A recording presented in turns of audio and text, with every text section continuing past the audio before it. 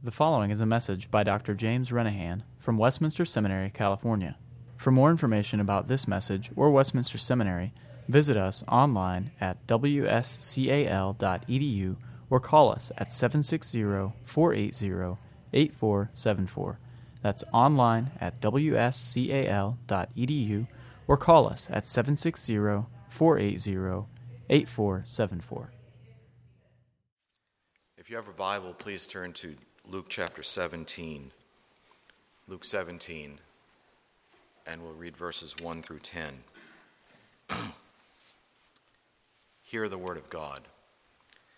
And he said to his disciples, "Temptations to sin are sure to come, but woe to the one through whom they come. It would be better for him if a millstone were hung around his neck and he were cast into the sea, than that he should cause one of these little ones to sin. Pay attention to yourselves. If your brother sins, rebuke him. And if he repents, forgive him. And if he sins against you 7 times in the day and turns to you 7 times, saying, 'I repent,' you must forgive him." The apostles said to the Lord, "Increase our faith." And the Lord said, "If you had faith like a grain of mustard seed, you could say to this mulberry tree, 'Be uprooted and planted in the sea,' and it would obey you. Will any of you who has a servant plowing or keeping sheep say to him when he has come in from the field, 'Come at once and sit down at table'? Will he not rather say to him, 'Prepare supper for me and dress properly and serve me while I eat and drink, and afterward you will eat and drink'? Does he thank the servant because he did what was commanded? So you also, when you have done all that you are commanded, say, 'We are unworthy servants. We have only done what is our duty.'" The kingdom of God is not what we expect. We tend to approach it and consider it in light of our own lives and circumstances. We take what we know of this life and assume that the kingdom of God is a better version of what we experience here. Maybe the best, or actually I thought maybe the worst example of this, is the way that people view heaven. They think of it as a place full of enjoyment, the reward for the disappointments of this life. We'll have the best food and drink, beautiful homes, great golf courses or beaches or gardens or skiing or whatever you happen to like, and we will enjoy them forever to the glory of God. But is that what heaven is really about? No, it isn't. The best and the greatest reward of heaven is God himself, to live and move in his presence with great happiness forever. And this makes all of the luxuries of life that we imagine to be in heaven worthless. When we have Christ, what could be better? But this is only an example. It suggests how our thought processes are bound up with this life. Far too often our eyes are turned downward to this world, and we let it define for us the nature of the kingdom of God, so that the kingdom of God becomes a grander form of what we know here. And we expect God to act according to our knowledge and do what we would do. And this was exactly the same problem for Jesus' disciples when they walked with him in his ministry. I suppose that in some sense we may take comfort that our problem is their problem as well, but we must learn that their remedy must be our remedy also. You see, the kingdom of God is really topsy-turvy. It's not a mirror image of this world, nor is it a greater and expanded version of our lives and expectations. It is a new and different world. Jesus' disciples had to learn this, and for them it was a long and slow process. I think about the fact that even as our Lord Jesus is ascending into heaven, they ask him a question: "Is this the time that you'll restore the kingdom to Israel?" It took them a long time. And we must take a long time to learn it as well. It may be just as long and just as slow. Now look with me at the words of verse 5 in Luke chapter 17. The apostles said to the Lord, "Increase our faith." Why did they say this? Well, we have to think through the context. If you read the Gospel of Luke carefully, you'll notice that sometimes he gives us markers which help us to think through the context of various incidents. Verse 11 of chapter 17 marks the beginning of a new section and thus the end of our section. But we might ask the question, where does our section begin? Now, various possibilities present themselves. Perhaps the best one is to look back to chapter 15 and verse 1. In fact, we have a series of markers from 15:1 all the way through 17:10 that give us some information. In 15:1, now the tax collectors and sinners were all drawing near to him, and the Pharisees and the scribes grumbled, saying, "This man receives sinners and eats with them." 16:1, he also said to his disciples. 16:14, the Pharisees, who were lovers of money, heard all these things, and they ridiculed him. And he said to them. 17:1, he said to his disciples. 17:5, the apostles said to the Lord, "Increase our faith." If I'm right in seeing that 15:1 is a marker, then everything in chapters 15, 16, and 17 are part of our section. And really, our text is the climax of the incident that is recorded here. Now, what do we find in this larger context? Well, let me summarize it for you because we don't have time to look in any detail. In chapter 15, verses 1 through 10, we have the parables of the lost sheep and the lost coin. Jesus challenges the Pharisees and the scribes about their criticism of his teaching sinners. Jesus comes to save sinners, not the righteous.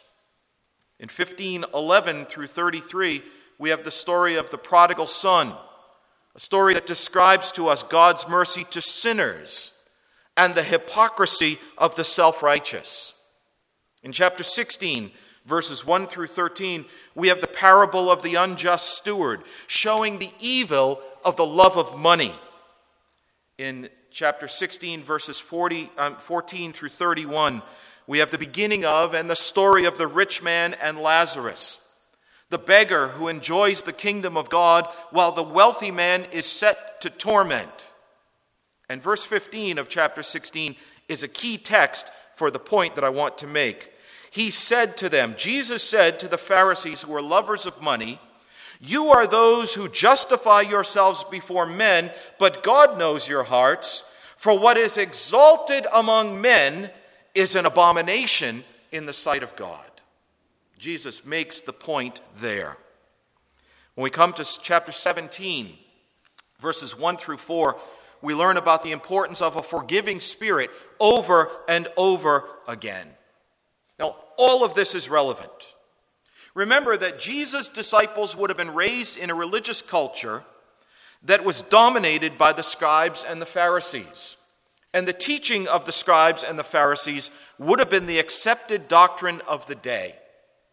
And as Jesus was speaking, in this context, he was challenging and overturning these dominant and accepted ideas in the religious culture of the day. Jesus had won the confidence of the disciples. They did not challenge him.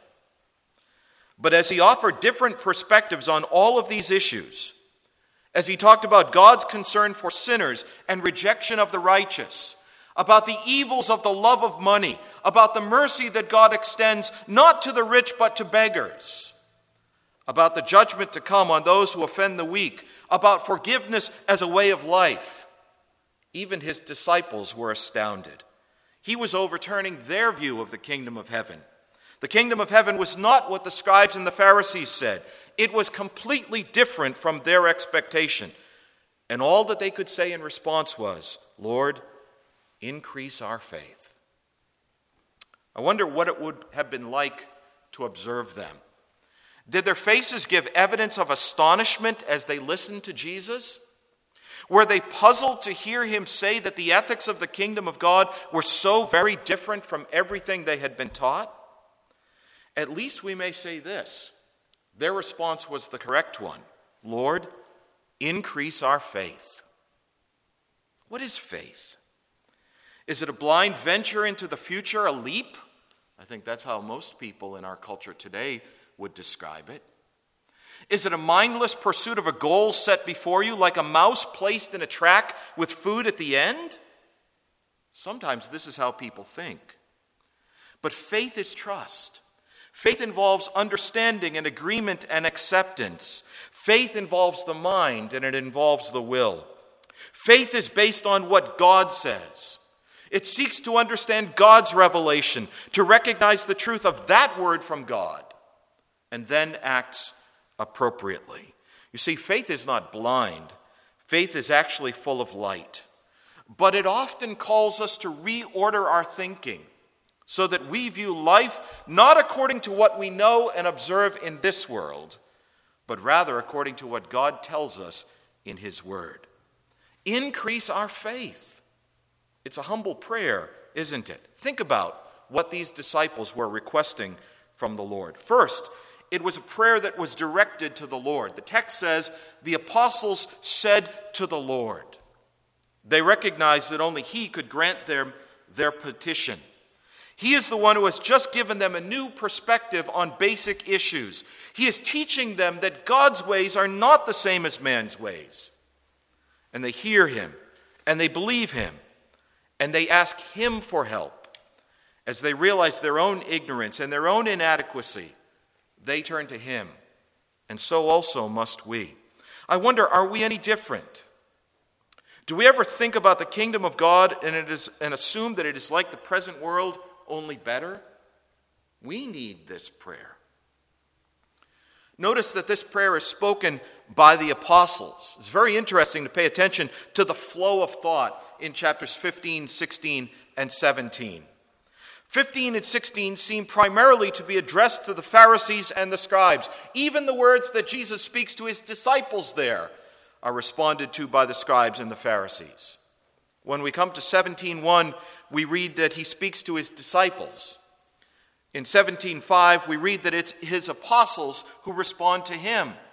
You see, there is a movement from opponents to followers, and it's the followers who hear the application, and then finally to the apostles.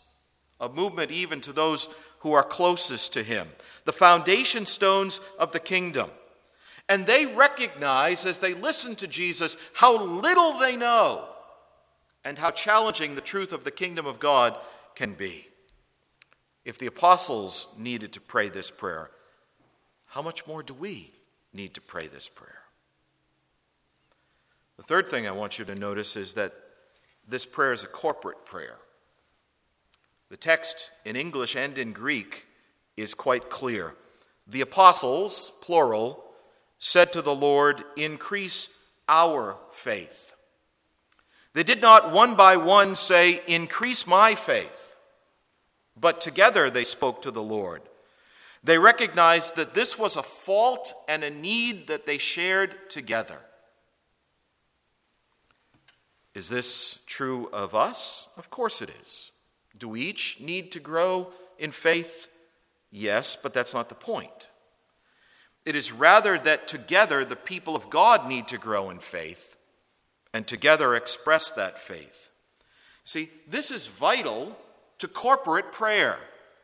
We do not come together to pray as individuals. We pray together as churches, and our faith as churches needs to be increased.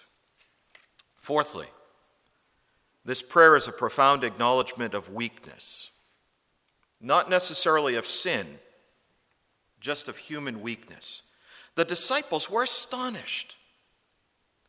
Jesus' teaching turned their world on its head, but they knew that He was right. And the only thing that could help them reorder their minds was for the Lord to increase their faith in His word, so that they might understand the nature of the heavenly kingdom. They greatly desired to grow in the things of God, to reject the love of money, to show mercy to the poor, to live a life of forgiveness. And they knew that the only way to do this was to ask the Lord to increase this grace. Because faith does not belong to this world. It belongs to Christ's kingdom. And that's why they addressed their Savior, "Lord, increase our faith." Fifthly, notice that this prayer is about faith. To emphasize this point, it is a grace that is given from above. We don't work it up here. You can't purchase it at a store or acquire it from a book. God grants faith. Or more specifically here, the Lord Jesus must increase faith. You see, the apostles knew that they needed to listen more carefully to Jesus' words, to understand them better, to accept their wisdom rather than the current teaching of the culture in which they lived. And they needed to act based on this increased faith. It's really a thoroughly Christ-centered prayer, isn't it? Because it calls Jesus to make the disciples more heavenly minded. At this moment, they realized just how profound their need really was. And I wonder, do we realize it as well? Sixthly, the result of this prayer is growth in the kingdom of God. Notice again verses 6 through 10. Our English texts hide the corporate nature of verse 6. If you, plural, have faith like a grain of mustard seed, you could say to this mulberry tree, be uprooted and planted in the sea, and it would obey you. Jesus speaks to the apostles as a group. He does not mean that faith allows people to do as they please, move the tree. If you have faith, you can do these things. But rather that when Christ's people together exercise their faith, great things happen in the kingdom of God. The apostles learned this lesson. This is the reality of the church in Jerusalem. They prayed together, and the kingdom of God was to grow. They grew by the prayer of faith, asking God to do what he promised, trusting in the revelation that God gives, what God says. Moving a tree is nothing, but seeing God at work is far better. Verses 7 to 10, we ask the question, what are they about? Will any of you who has a servant plowing or keeping sheep say to him who has come in from the field, come at once and sit down at table? Will he not rather say to him, prepare supper for me and dress properly and serve me while I eat and drink, and afterward you will eat and drink? Does he thank the servant because he did what was commanded? So you also, when you have done all that you were commanded, say, we are unworthy servants. We have only done what is our duty. What is this about? It's about a life without faith. We are to do everything that is commanded. Verse 10 tells us that. But friends, we cannot bring about growth of the kingdom. Only God can do this. We may be unprofitable servants, but he is able to do much. In fact, the servant ought to disappear so that the master is glorified. Yes, we must do our duty, but we must cry out to him to do far more. When we pray, increase our faith, we're asking for an increase in our understanding of God and his ways as that is revealed in Scripture. We're asking for a change of perspective in our own lives so that we see things God's way and not our own way. And we are asking God to work powerfully according to the promise that he himself has revealed. See, Luke 17:5 is a call to us because we are just like Jesus' disciples, and we're not even apostles. If they needed to cry out to the Lord for an increase of faith, how much more do we? How much of the world's thinking has influenced our views of Christ's church and his kingdom? How much more must we learn of his will? Shouldn't we, with all humility, join the apostles in this prayer? And shouldn't we expect the Lord to answer? Shouldn't we expect him to hear us? Shouldn't we expect him to do his will among us? See, we need to look at this text and consider it and then put it into practice. Let's be like them. Let's be disciples who look to Jesus Christ our Lord and cry out to him, Lord, increase our faith, overturn our unbelief, and help us and our churches to live as examples in this world of the kingdom of God. Amen. Let's pray. Oh Lord, our prayer is very simple. Forgive our sins and increase our faith. May your kingdom come and your will be done on earth as it is in heaven. In Jesus' name, amen. Copyright 2011, Westminster Seminary, California. All rights reserved. You are permitted to reproduce and distribute this material in any format, provided that you do not alter the wording in any way and that you do not charge a fee beyond the cost of reproduction. For web posting, a link to this document on our website is preferred.